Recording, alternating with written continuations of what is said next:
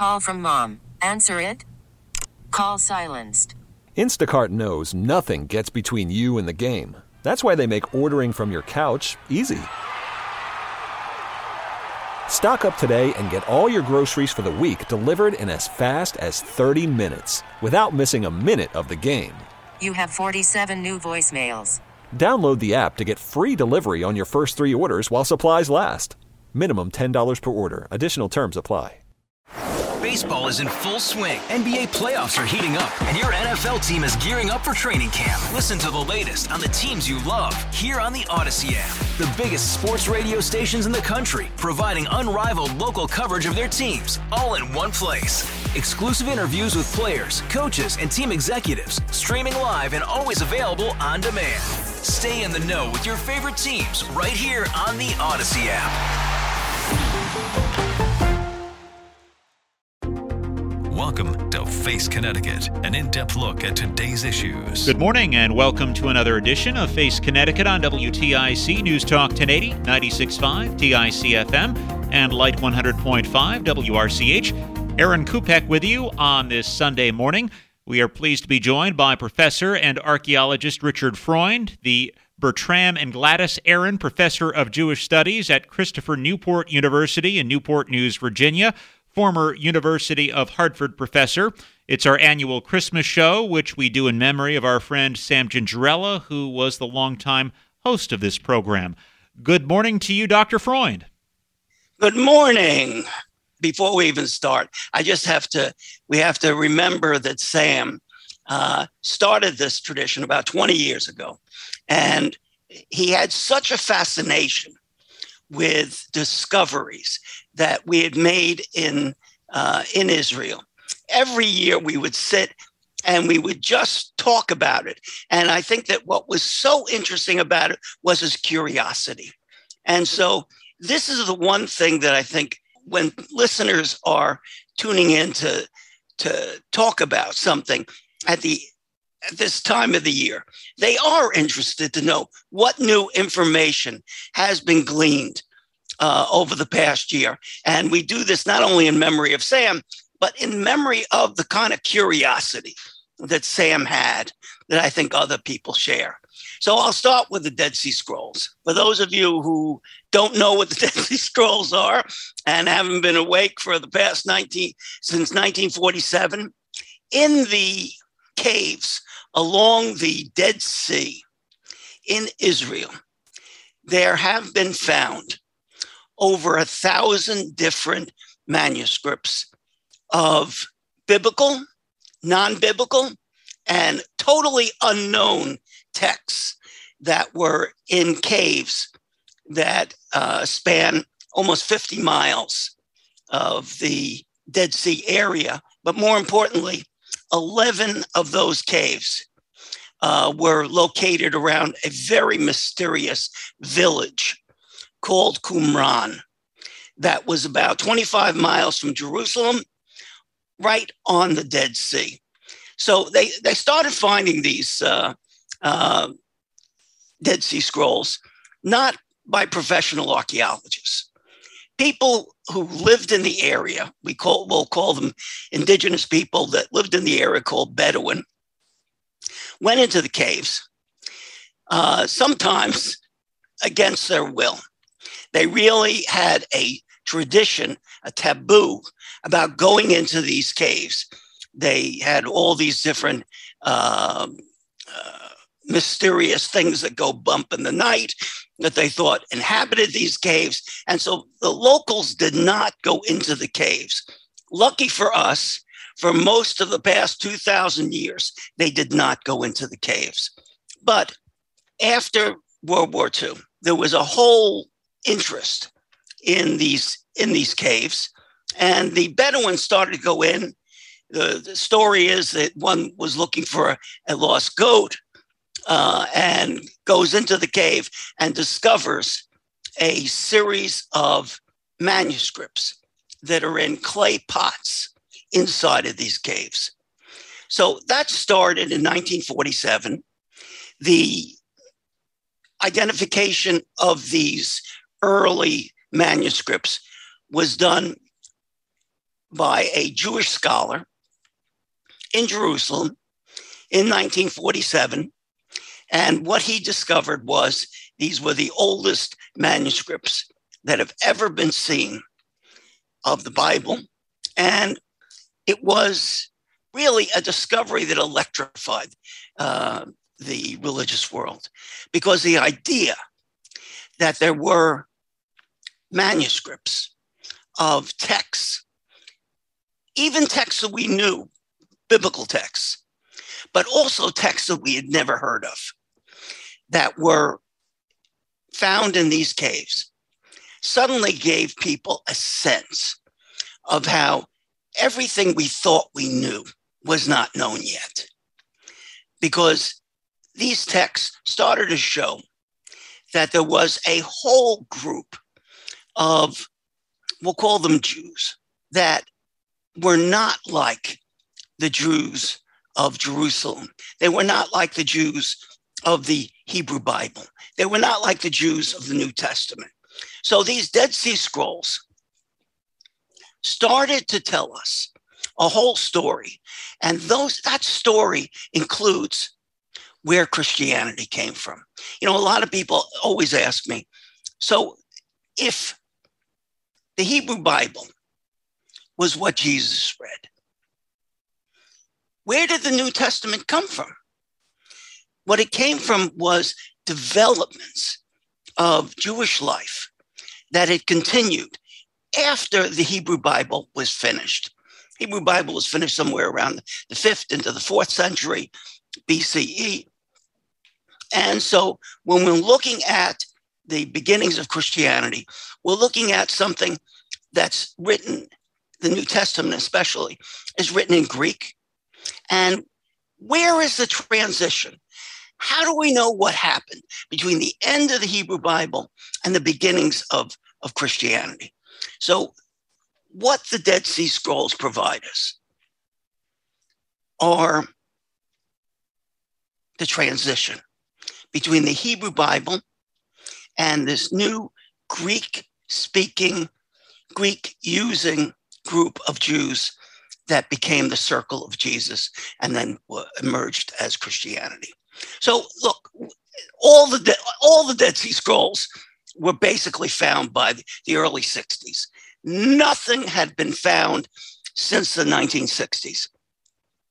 But since there was a pandemic in Israel this past year, and they did not have the regular crews of excavations, including myself, that could go to Israel and excavate, the Israelis started to mount special groups that went into the caves and did extensive work.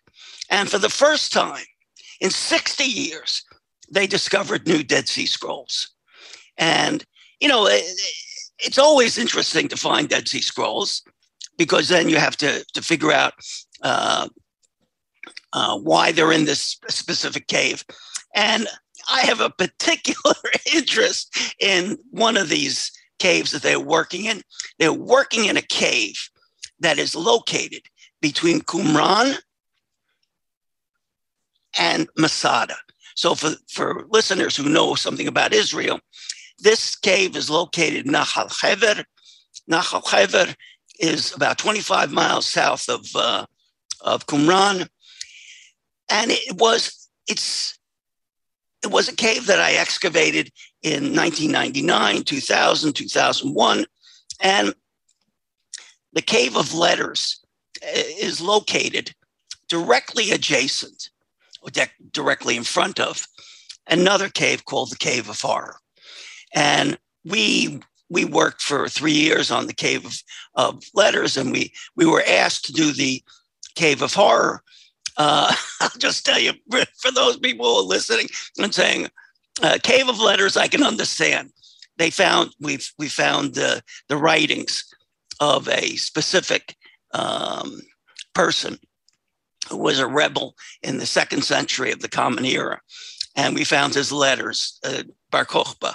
So it's called the Cave of Letters, although there were other texts that were found inside the cave. But the other cave directly in front of it is called the Cave of Horror. And when I say in front of it, there is a separation of a 500-foot drop into a dry wadi, which is a dry riverbed. And in this cave, which is almost inaccessible because you have to come down on ropes to get into the cave, we could not get our equipment because we use this ground penetrating radar, we use electrical resistivity tomography, and it's so hard to get our equipment in unless we have areas where we can actually get the materials in. So anyway, this past year, in March of 2020, they actually started to excavate the Cave of Horror, and it's called the Cave of Horror for what you probably can assume. There were a lot of dead bodies inside, and not that we weren't interested in trying to uncover more information about these bodies, but we knew that in 1961, when an earlier archaeologist had been there, he had found only a few different shards, pottery shards. He'd found all the dead bodies. And what he also found was a tiny piece of a Greek translation of one of the books of the Hebrew Bible. So it didn't look like it was going to be an extremely fruitful excavation. So we didn't invest our time and effort in 2000, 2001 when we could have done it. Well, the Israelis did it during the pandemic, and to their credit, they came up with more manuscripts that came right out of there. One from the biblical book of Zechariah, and the other from the biblical book of Nahum. And what's interesting about finding these kinds of manuscripts, those manuscripts were found there were translations of the Hebrew Bible into Greek.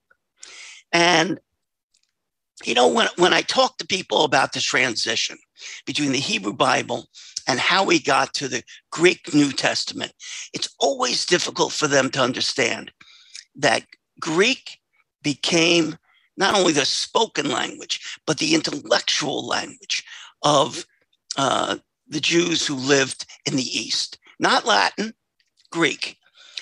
So, you know, the discovery of new Dead Sea Scrolls is, I think, a big story. And I think it also tells us something about the transition between the Jews of the Hebrew Bible and the Jews of the New Testament. So that is, in my opinion, the biggest discovery. You are listening to Face Connecticut. We're talking to professor and archaeologist Richard Freund, formerly of the University of Hartford. The other discoveries that were made in the past year are big, of small things, meaning there are projects going on all over Israel where they've found these very, very tiny, some of them about 2 inches big, seals, S-E-A-L. A seal is something that somebody would seal a letter with. So what you had was a clay impression that you would, once you finished the document, you would seal the document with your clay bula, it's called. It's a small, very small piece, very hard because, of course, it had to be used multiple times. But they found in the past year, because it's easier to do this by sifting, they found all these different names, biblical names, that are found in the Hebrew Bible. And all those seals give us so much new information about authenticating these unusual, very unusual names that are found in the Hebrew Bible. So that was a major discovery. And I'm going to take credit for it, even though I wasn't there. The Israelis were excavating a site that I've been working on for 10 years. It's a site in the south near the coast. It's called Yavne. And Yavne has a great affinity for Jewish people because Yavne became the major home for rabbinic Judaism following the destruction of the temple in the year 70. So when people talk about what is one of the most well-known cities that is used as a name for Jewish institutions, the name Yavne is used quite a few times in the Jewish world. Well, anyway, we excavated 10 years Yavne. Actually, we did geoscience because we were trying to figure out what was there. It's a massive 60-acre complex. It goes on one side of the railroad to the other side of the railroad that is located in the south of Israel. And it was, for us, it was a very interesting exercise because it's such a massive tell, such a massive mound. And we were trying to figure out where things should be excavated. Well, we did our own excavation. Other people did their excavations. And this year, following up on trying to build a new rail line, they discovered that this area, Yavne, had the largest vineyard and winemaking operation in the entire country, right through the 5th and 6th century of the Common Era, meaning it was a really, really big deal. So in the 1st century, it was an important site, but it was a site that became a really important winemaking operation. And when I say winemaking operation, we're talking about thousands and thousands and thousands of liters of wine. We're not just talking about a few clay pots with wine inside. It really was a massive industry in this area. And so those were the three big, huge, I would say, discoveries. I'll also want to go back to the Dead Sea Scrolls for one other reason. I don't know if listeners know that in Washington, D.C., there has been built in the past decade a museum of the Bible. And the people who built this museum of the Bible on the mall, where every other large museum is located, have incorporated a series of very, very important archaeological discoveries that they feel tells the story of the Bible. So in the past year, all these museums were shut down because of the pandemic, they discovered that many of the Dead Sea Scrolls that they had acquired at the Museum of the Bible were forgeries. Now, a lot of people don't think too much about how forgers do this, but we're talking about very, very, very sophisticated forgers who were able to acquire pieces of original manuscripts that didn't have writing on them, and then actually do writing on them.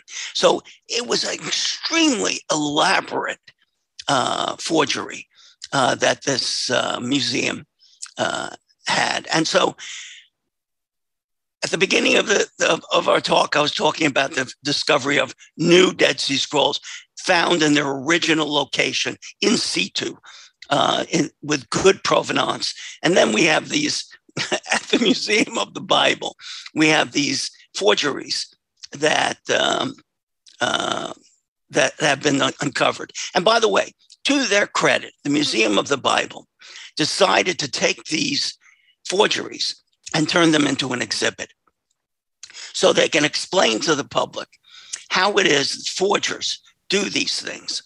And so we should all be wary of antiquities that are possible forgeries. So I went on way too long, Aaron, but I wanted to get through that. Well, in our final minutes, let's talk about the first Christmas. Sam always loved this story. And so therefore, I am always happy to retell the original first Christmas. So first, the whole question is, what were Mary and Joseph doing?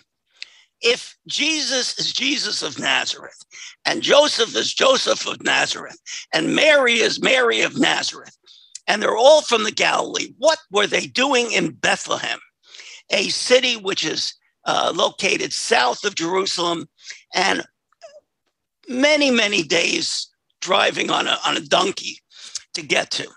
What were they doing in Bethlehem for the birth of Jesus? So that is already the first indicator that this is a very, very special story, that this story has been extremely, extremely worked on to make sure that Jesus is coming from Bethlehem. And the reason why Jesus is coming from Bethlehem, because to be the Messiah in the Hebrew Bible, you must be coming from the city of King David. And King David was from Bethlehem.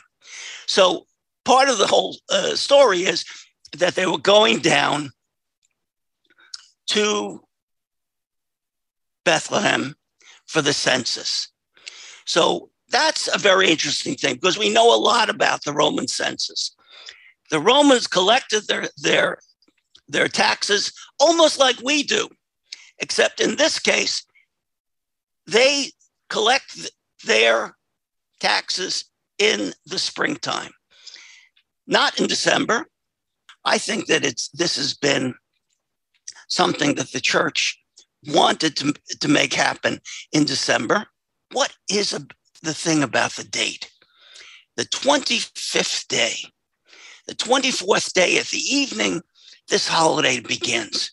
Well, it just so happens that there is a very, very famous holiday that starts on the 24th of the month in the evening and continues into the 25th. And it's a holiday of miracles, a holiday that was well known as a holiday of miracles. It starts on the 24th and begins on the 25th. And it was a holiday where people gathered and enjoyed fellowship together. This holiday was called Hanukkah. And so what we think happened is that early Christians loved this holiday so much, they wanted to celebrate it in a unique way. So what did they do? They took the remnants of this Jewish holiday of Hanukkah, which involved lights. And, a lot of people have always asked me, what is the deal with everybody putting up lights on their houses during Christmas? And it's called, by the way, one of the other names for Christmas was the holiday of lights.